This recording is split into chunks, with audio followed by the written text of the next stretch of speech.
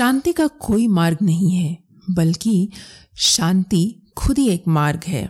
तो चलिए आइए दोस्तों, इसी बात पर सुनते हैं एक छोटी सी कहानी और साथ ही साथ बनाते हैं एक मजेदार सी recipe. The taste of India podcast, जिसका सार विभिन्नता में एकता है, जहां भारत की सांस्कृतिक विभिन्नता को हम स्वादिष्ट व्यंजनों के माध्यम से एक सूत्र में बांधेंगे। इस कुकरी शो से अब आप बिना कंप्यूटर या बिना किताब छुए फोन के माध्यम से अपने ही किचन में इन स्वादिष्ट रेसिपीज को सुनते हुए बना सकते हैं। इन रेसिपीज को आप हमारे वेबसाइट thetasteofindia.com पर भी पढ़ सकते हैं। नमस्कार, the taste of India podcast के इस नए एपिसोड में मैं पूजा और मैं दिलीप आप सबका हार्दिक स्वागत करते हैं। एक गांव में एक साधु रहने आया। साधु ने कठोर तपस्या कर कई सिद्धियां हासिल की थी, इसीलिए साधु जल्दी ही उस गांव में और आजू बाजू के गांव में प्रसिद्ध हो गए। उसी गांव के पड़ोसी गांव में एक व्यापारी रहता था। व्यापारी धनवान बहुत था, इसीलिए उसके पास किसी भौतिक वस्तु की कोई कमी नहीं थी। लेकिन जैसा होता है ना कि हर आदमी कुछ न कुछ कमी महसूस करता है, और इसीलिए इस व्यापारी को भी मन से शांति नहीं थी। मन से शांति पाने के लिए व्यापारी कई तरह के नुस्खे आजमा चुका था, लेकिन उसे सफलता नहीं मिली। गांव के लोगों से साधु के बारे में काफी प्रशंसा सुनने के बाद व्यापारी ने तय किया कि वह इस साधु से जाकर मिलेगा और उसकी समस्या का समाधान मांगेगा। हो सकता है अपनी सिद्धियों के बल पर वह उसे मन में शांति लाने में मदद करे। ये सोच अगले दिन व्यापारी साधु जहां रहता था उस कुटिया के पास पहुंच गया। व्यापारी ने अपने मन की सारी बात साधु को अच्छे से बताई। साधु ने उसकी बात सुनने के बाद व्यापारी से कहा कि तुम कुछ दिनों तक मैं जैसे कहूं वैसे करते रहो और यहीं रहो। व्यापारी किसी भी तरह मन की शांति पाना चाहता था, इसीलिए वह तैयार हो गया। अगले ही दिन साधु ने व्यापारी से कहा कि आज के दिन तुम बाहर बैठोगे। साधु ने व्यापारी को एक जगह बताई जहां पर उसे बैठना था।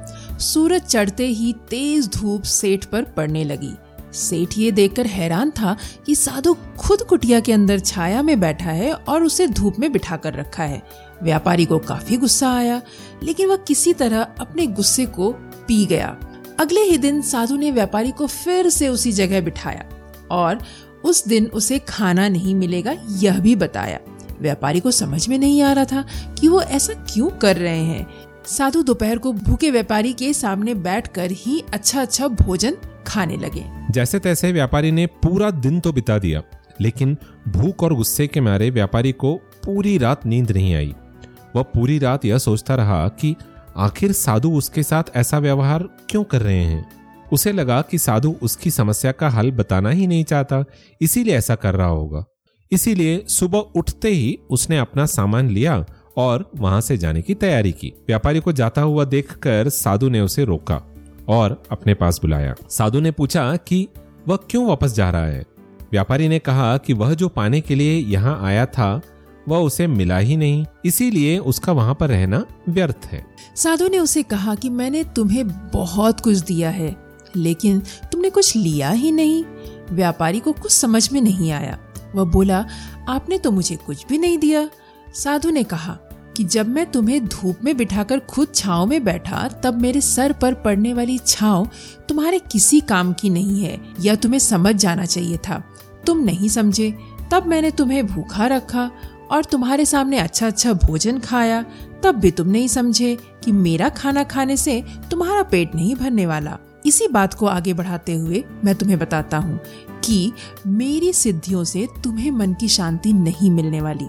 जैसे तुमने अपने परिश्रम से धन, नाम, रुतबा सब कमाया है, वैसे ही तुम्हें अपने मन की शांति भी खुद ही कमानी होगी। व्यापारी साधु की बात समझ गया और उसने साधु से कहा कि मैं यहाँ किसी ताबीज या किसी वस्तु को पाने की आशा से आया था, लेकिन आपने मुझे उससे भी कीमती चीज दे दी।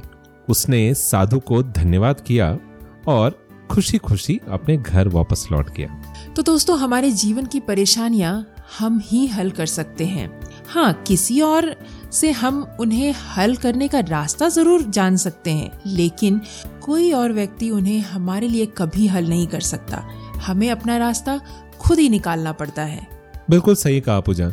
दोस्तों कई बार हम कई सारी ऐसे चीजों के खोज में निकल पड़ते हैं ये सोचकर कि शायद वो हमें मन की शांति दे दें, मगर असली बात पता है क्या है? आपकी मन की शांति ना आपके अंदर है, पर आप उसे ढूंढ नहीं पा रहे हो।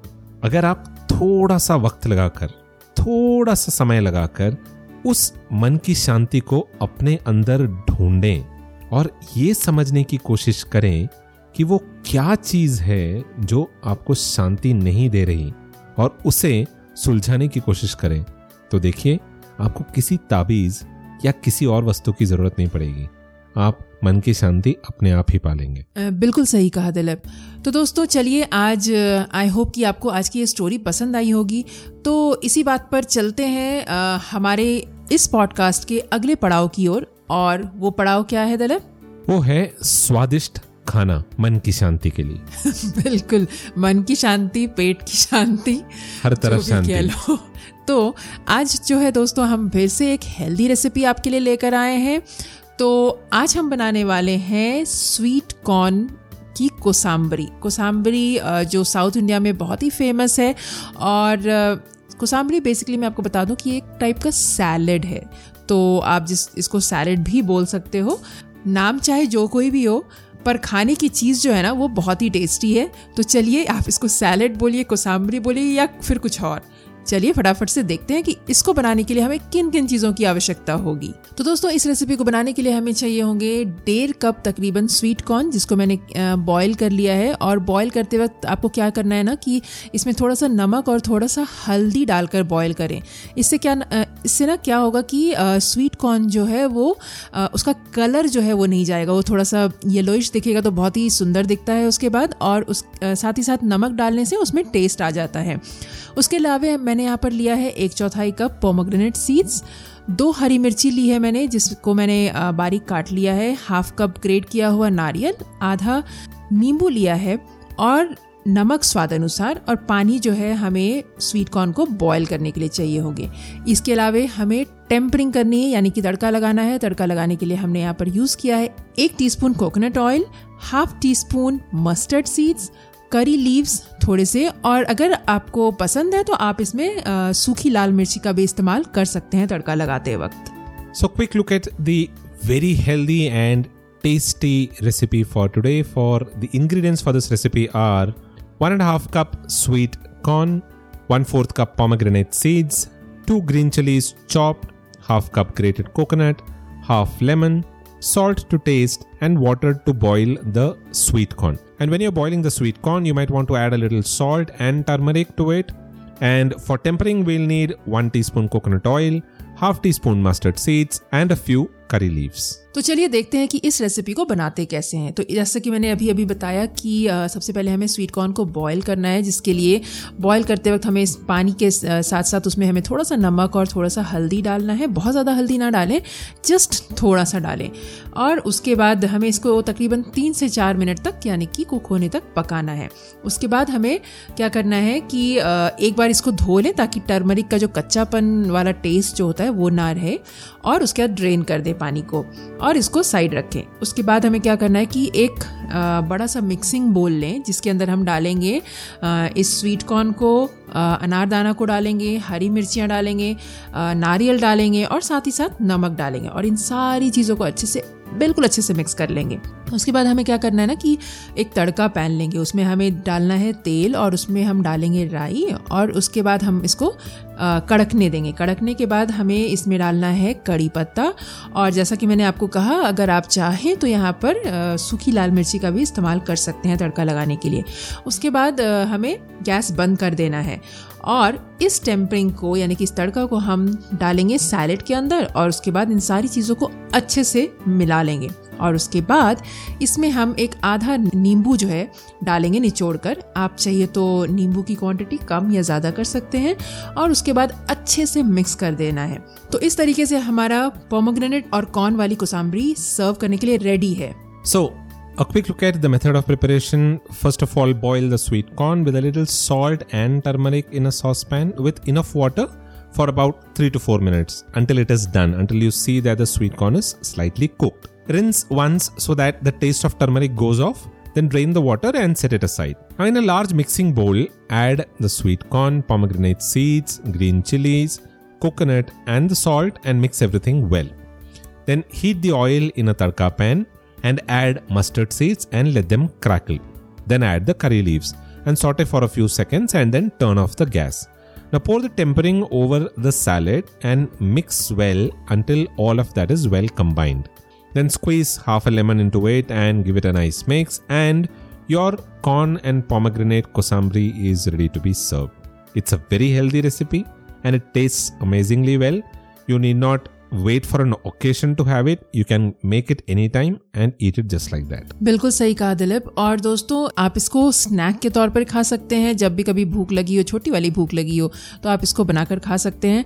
और इसमें जो तड़का है ना, जो तड़का लगाते हैं, अगर आप को डिफरेंस पता करना है तो जब आप ये बना रहे होंगे ना, तो आप इसको तड़का लगाने के पहले खा लीजिएगा, उसके बाद तड़का लगा के देखिएगा, आपको फ्लेवर में डिफरेंस पता चलेगा।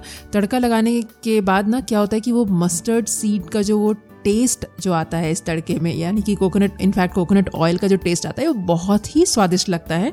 आप ज़रूर ट्राई कीजिए। बट अगर आपको कोकोनट ऑयल पसंद नहीं है, कई लोग होते हैं जिनको कोकोनट ऑयल पसंद नहीं होता, तो आप उसकी जगह पर वेजिटेबल ऑयल का इस्तेमाल कर सकते हैं।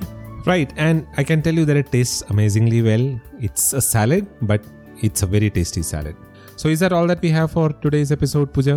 That's all, Dilip. और जाने से पहले मैं आपको बताना चाहूँगी कि इस सैलेड को आप अगर वेट लॉस के इसमें इस पे चल रहे हैं, जहाँ पर कि आपको वेट लॉस करना है, तो ऐसे सैलेड्स को आप यूज़ कर सकते हैं, खा सकते हैं बहुत ही आसानी से। यानी कि आपको कार्ब अगर कम करना है और सैलेड ज़्यादा खाना है, तो आप इसको ऐसी रेसिपीज़ को बना सकते हैं। That is right. And for the step-by-step pictures and a printable recipe card, आपको जाना है thetasteofindia.com पर, जहां आपको ये सब कुछ मिलेगा और आप वहां पर डाउनलोड कर सकते हैं अपना free e book with the 10 tasty restaurant style fast food recipes. तो आज के लिए इतना ही। The taste of India podcast available है करीब सारे पॉडकास्टिंग प्लेटफॉर्म्स पे। आप हमें Spotify, Google Podcast, App Podcast, JioSaavn, Amazon Prime Music, Karma 2.0 और OTT प्लेटफॉर्म एपिक ऑन पर भी सुन सकते हैं। और जब आप हमारा पॉडकास्ट सुन रहे हो, तो आप अगर 2 मिनट निकालकर इस शो को रिव्यू करें और रेटिंग दें, तो हमें बहुत अच्छा लगेगा। हम ऐसे और बहुत अच्छा कंटेंट लेके आपके सामने आ पाएंगे। और यही नहीं, अगर तो आप कोई स्पेसिफिक रेसिपी और कोई भी तरह की स्पेसिफिक यानी कि सैलेड रेसिपी या किसी भी टाइप की रेसिपी आप चाहते हैं, तो आप हमें बताएं ज़रूर, ताकि हम आपके सामने उन रेसिपीज़ को लेकर प्रस्तुत हो सकें। That is right. And don't forget to follow us on Instagram. We are there at The Tastes of India. Follow ज़रूर करें। Instagram पे हम कई सारे रेसिपीज़ के वीडियोस रेगुलरली शेयर करते हैं, तो आपको हमें Instagram पे फॉलो करना चाहिए। हम फिर आएंगे अगले एपिसोड में एक बहुत ही इंटरेस्टिंग स्टोरी और एक बहुत ही स्वादिष्ट रेसिपी के साथ। तब तक सुनते रहिए the taste of India podcast. और तब तक के लिए मैं दिलीप, मैं पूजा, आप सबसे आज्ञा लेते हैं।